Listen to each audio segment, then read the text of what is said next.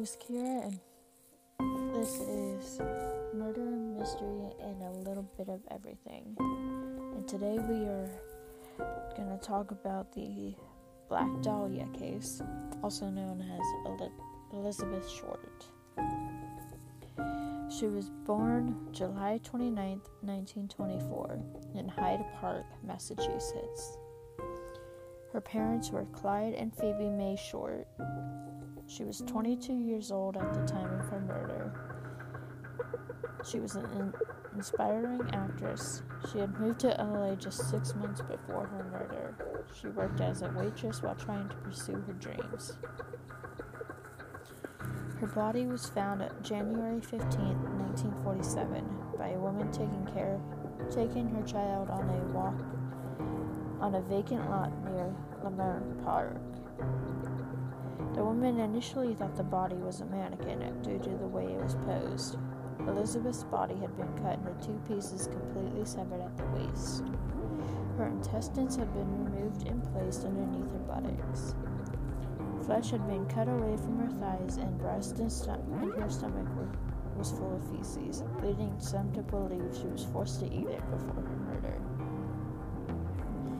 Her face had been cut from each side of her mouth to the ears, creating a glass glow smile. There was no blood at the scene, so she was murdered and drained of blood elsewhere before being placed at the vacant lot. There was a heel print in a cement sack that was near her and was assumed to be used to help transport her body. Police and FBI were able to identify her quickly, as she had fingerprints on file from a job application for a clerk and had been arrested 7 months after the application for underage drinking. Phoebe Short was not notified of her daughter's death until LA reporters called her. They got all the information they could about her and then told them her daughter had been killed and dismembered. The media branded her as a sexual deviant, and some called her a prostitute, which is false. She was given the name the Black Dahlia because she wore a lot of sheer black clothing, had dyed black hair, and they made a connection with a movie called The Blue Dahlia, which was popular and new at the time. On January 21st, a week after the body was found, a call came in from someone who was claiming to be the murderer and stated that they would mail her personal belongings in for proof.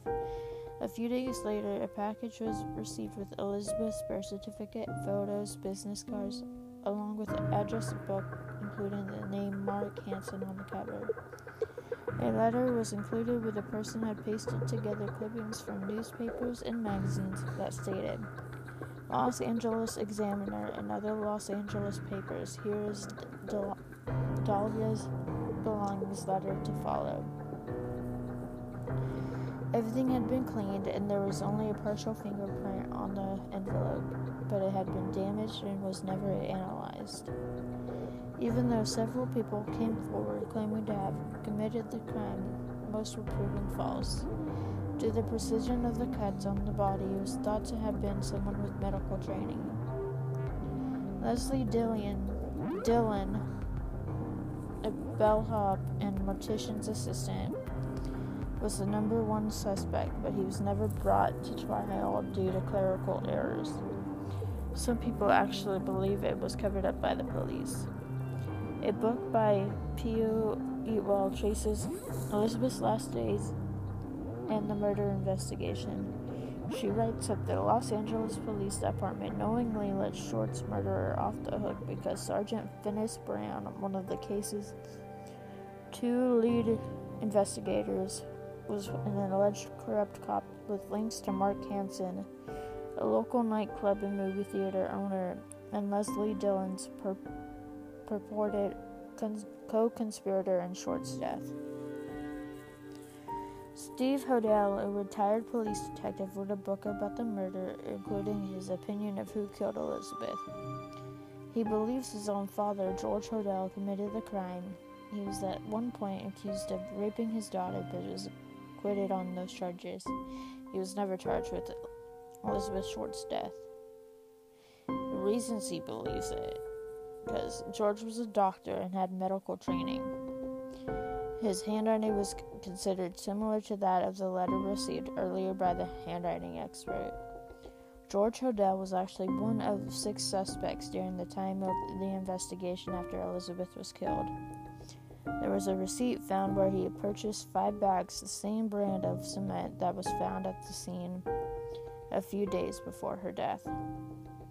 Steve also believes he can connect his father to dozens of other murders, including the Zodiac killings. No one has been able to prove Steve wrong about his father. A woman named Janice Knowlton wrote a book as well, claiming her father to be the killer, but her sister came forward saying it was all false after Janice's death in 2004. The murder has never been solved. The murder has been memorialized in movies, television shows, and even cocktails named after it, the Black Dahlia. And that's the end of the case. You can follow me on Instagram at murder, mystery, and a little bit of everything. And you can listen to the show at Spotify, Anchor, Google Podcast, and iTunes.